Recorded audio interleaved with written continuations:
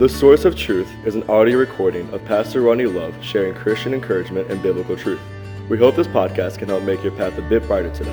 Psalms 119:105 says, "Thy word is a lamp unto my feet and a light unto my path." Psalm chapter 23. We have been looking last couple episodes at these first couple of verses, and so I'm going to read it, but then we'll pick up where we left off yesterday. Psalm 23 says, "The Lord is my shepherd, I shall not want. He maketh me to lie down in green pastures. He leadeth me beside the still waters. He restoreth my soul. He leadeth me in the paths of righteousness for his name's sake. Yea, though I walk through the valley of the shadow of death, I will fear no evil, for thou art with me. Thy rod and thy staff, they comfort me. Thou preparest a table before me in the presence of mine enemies. Thou anointest my head with oil, my cup runneth over. Surely goodness and mercy shall follow me all the days of my life, and I will dwell in the house of the Lord forever." So we're going to pick up in verse number 4. We just talked about, obviously, you go to the first verse and you talk about the Lord, the creator of the universe, God, Jehovah, is my shepherd, my protector, my provider, my leader, my guide. Therefore I shall not want. He maketh me, in many cases, forces me to lie down in green pastures. They are green pastures. They are comfortable places, but many times forces me to stop and see what's going on. He leads me beside calm, still waters. Then he restores my soul, leading me in the path of righteousness. All of his work to me is done to encourage, done to strengthen, done to restore me in the things that I am doing for him in my daily journey and throughout Christian life. And so those are the couple of verses we've looked at this point. Then we continue on in verse 4 to what many consider the most ominous verse of Psalm 23. "Yea, though I walk through the valley of the shadow of death, I will fear no evil. For thou art with me, thy rod and thy staff, they comfort me." So let's just take an examination of what we're looking at. Obviously, we're looking at the valley. So when in Christian preachers have often done that. We talk about it through Scripture. We talk about mountaintop experiences and valley times. And the idea is when you're on a mountaintop, you can see everything. You can see what's coming. You can see the other mountaintop, and everything seems beautiful because generally you're above everything, and so you're conquered. You don't have that. You basically have reached the peak of where you're going to be at that part of your journey, and there's not a lot of battles because you can see everything. But then you have to go down into the valley to get to the next mountain peak. The next part where Jesus is working in your life, the next victory. And so you got to go down into the valley. And the struggle with the valley is, just by nature, there's a lot of things about valleys you have to look at. Let's say at nighttime, how dark would it be? On the mountaintop, yeah, it's dark at nighttime, but there's not a lot of trees, not a lot of coverage. You just really get to see the stars.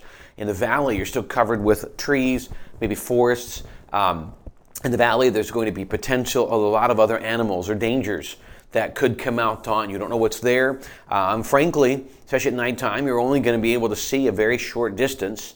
And so, yea, though I walk, I'm going to walk through this valley. Now, he calls it the shadow of death. We reference this and often use, rightfully so, this passage at funerals, which is really a truly literal example of what this verse is saying. But the verse itself references more than just at our time at death, or our time when that time in our life comes, or when we're dealing with scenarios where people in our family have gone through those things. This deals with so many different aspects. Valley of Shadow of Death is an ominous time, and it can deal with so many different things. Uncertainty, fear, frustration, anger, discouragement. It can deal with when people are attacking us, when God is moving in different seasons, when nothing seems to work. This is just referencing those times where you just really need God's strength. We referenced the verse that we used for our theme verse for this podcast. Psalm 119:105 says, "Thy word is a lamp unto my feet and a light unto my path." Now, the unique thing about the idea of a lamp and a light, the lamp, we use a flashlight today, which probably gives a little more light than, say, a lamp would. A lamp would only give enough light for you to be able to see a few feet. And even a flashlight today, and they get more and more bright, but generally speaking, a flashlight, if you're in a dense valley, a flashlight's not going to give you enough vision to be able to see 1,000 yards, or enough vision to be able to see what's coming a quarter mile down. On a mountaintop, you can see for miles. I find it intriguing. I've gone down to the Chamonix State Park several times, and you go down to the river. One of the things that intrigues me is if you stand on the river right there in the Chamonix State Park, you can see Center City, Philadelphia. That's what, 20-some miles, 23, 24 miles from here? And it just blows your mind when you think about how far you're looking. It's not that big of a deal. When you're in the mountains, you can see for long distances. In the valley, you cannot. In the valley, you see basically as far as the lamp or light you're holding, in our case a flashlight, would give. So you have limited distance. And so the problem is you have to place even greater trust in God, because God says, I'm not going to tell you what's going to happen 2 years from now, or a year from now, or even 3 months from now. I've given you enough information for today. And then when today's over and tomorrow I'll wake up, you'll have enough information. It's the idea of grace. God gives us enough grace for today. Sufficient to the days of the evil thereof. God gives us enough grace to deal with the battles and the evil today. And then when tomorrow comes, He'll give us grace for tomorrow. And then He'll give us grace for the next day. Many of us are living in the anxiety and fear of Friday, or in the anxiety and fear of next Wednesday. And all of these things coming. And yes, there's, we have deadlines, and that's a little different, but fearful of what might happen, all these things, we don't know. What we do know is that God is already in Friday, Saturday, next Monday, Tuesday. God's already in those times. He's already there. He's already got the grace for me, but I won't receive it till I get there. So when I walk, I have to understand, I'm not going to really always know what's coming, and I won't deny the fact it's frustrating. In fact, it sometimes can be a little scary and a little disconcerting. You wonder, Lord, this is very different than I'm used to. The way I'm approaching this is different. I'm used to having a larger vision or a longer vision, and I'm down to, Lord, today. Okay, I can serve you today, and I have answers in prayer for today. And it's discouraging because it can be limited. But what it does, from my experience, is it forces me to focus my attention on God for that day. And focuses me to focus my attention more on Him than I would, the events or circumstances of life. It focuses me to say, you know what, I don't know what's coming Thursday. I don't know. I have my plans tomorrow. Thursday, my schedule, I come in and I work on Sunday morning messages. I prepare for my devotional for this. And I spend most of my morning in that. I'll try to spend all my morning in that. Sermon preparation, devotional, reading books, study, just preparing my heart and the message for the coming Sunday. And I spend all morning and Thursdays, even in the afternoon. Pretty much all of my day is focused on study, prayer, and preparation. And then Friday, same thing. I've got study prep to it, but I devote pretty much 80% of both of my days, the next 2 days, on that. Now, the problem comes in when those days have interruptions. It just kind of changes everything. I don't know what's coming tomorrow. There have been days when I make that plan, and I show up, and there's just no way to get any of it done. I've had days where I get here, sometimes early, I'm preparing, I'm studying, and then things happen, and they're not lack of organization, just the way the day has turned out, that I leave the end of the day, and I'm not one step closer to the weekend than I was. God's got a plan. It's okay. That happens in a lot of things. We wake up, and we love to be able to plan our day. It gives us a level of control, but faith is not control. Faith is putting your trust in someone who has control and giving it to Him.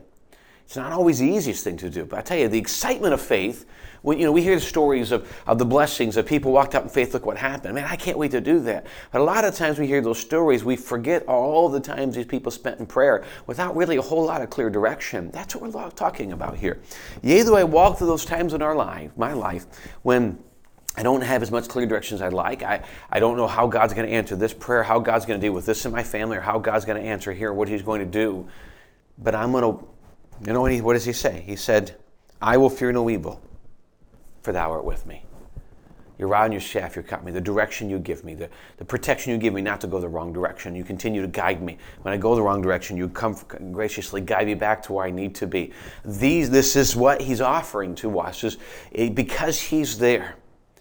And I think none of us would theologically deny the fact that God is there.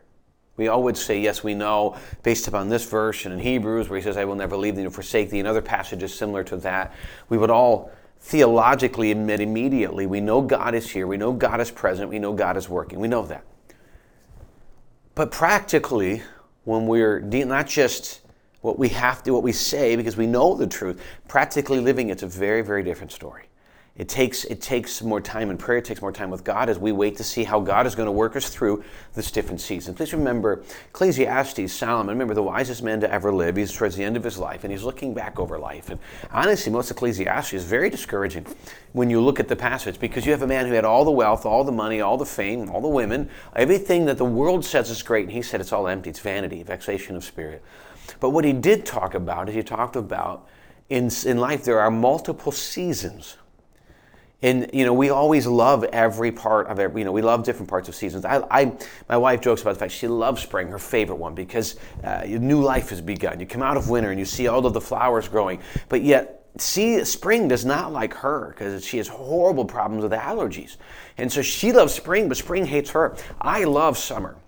Fall's my favorite season, but I will take excessive heat over cold any day. And I love it. I love being out in the sun. The problem is, I love that so much, but I just don't like to drink water. I get dehydrated quickly. So I'm out and I'll love all the summer, but then I'll walk in, I'm like, I get sick because I don't take into account that I need to be wiser in doing this. And it gets too hot. I'm like, I like it. But, we can look at the parts of the season we love, but every one of them has a negative. We live in a sinful world. Winter is wonderful. It was cold. Summer is freeing but hot.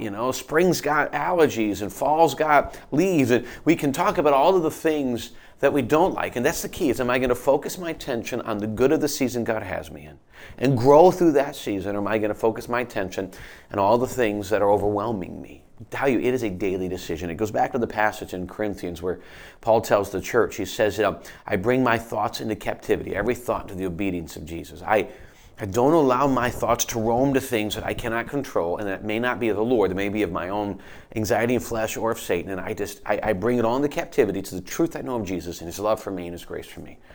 And his direction, I follow that. It's a choice I make every day and often more than once a day. I encourage you to be able to do your best to make that focus and to keep our attention on Jesus. It is one of the most important things we can do in whatever season God has us in. I tell you, I hope that this truth is encouragement. I know it has been for me even this morning as I looked at it. And it is unique how the Word of God speaks to you in times differently when you need it. And truly, many of us in these day and age needs truths like this. And so I hope it's an encouragement. I hope it's a help. And I hope that you're having a good day and I hope you have a great rest of your day. And again, I hope you'll come tonight. I hope you'll join us at 7 o'clock here in Property for youth group, for kids club. There's nursery. There's an adult Bible study. Very much more laid back than our Sunday services. Great time to ask questions. And I hope you come. I hope you come tonight and just fellowship with God's people. I know it's tiring to come, but there's a refreshing behind it. So I hope you can if you make a point to be here tonight. We start at 7 and we look forward to having you. If not, I hope you'll join us online at 7 o'clock on our website or YouTube or Facebook. Thanks for joining us today, and we look forward to seeing you again tomorrow.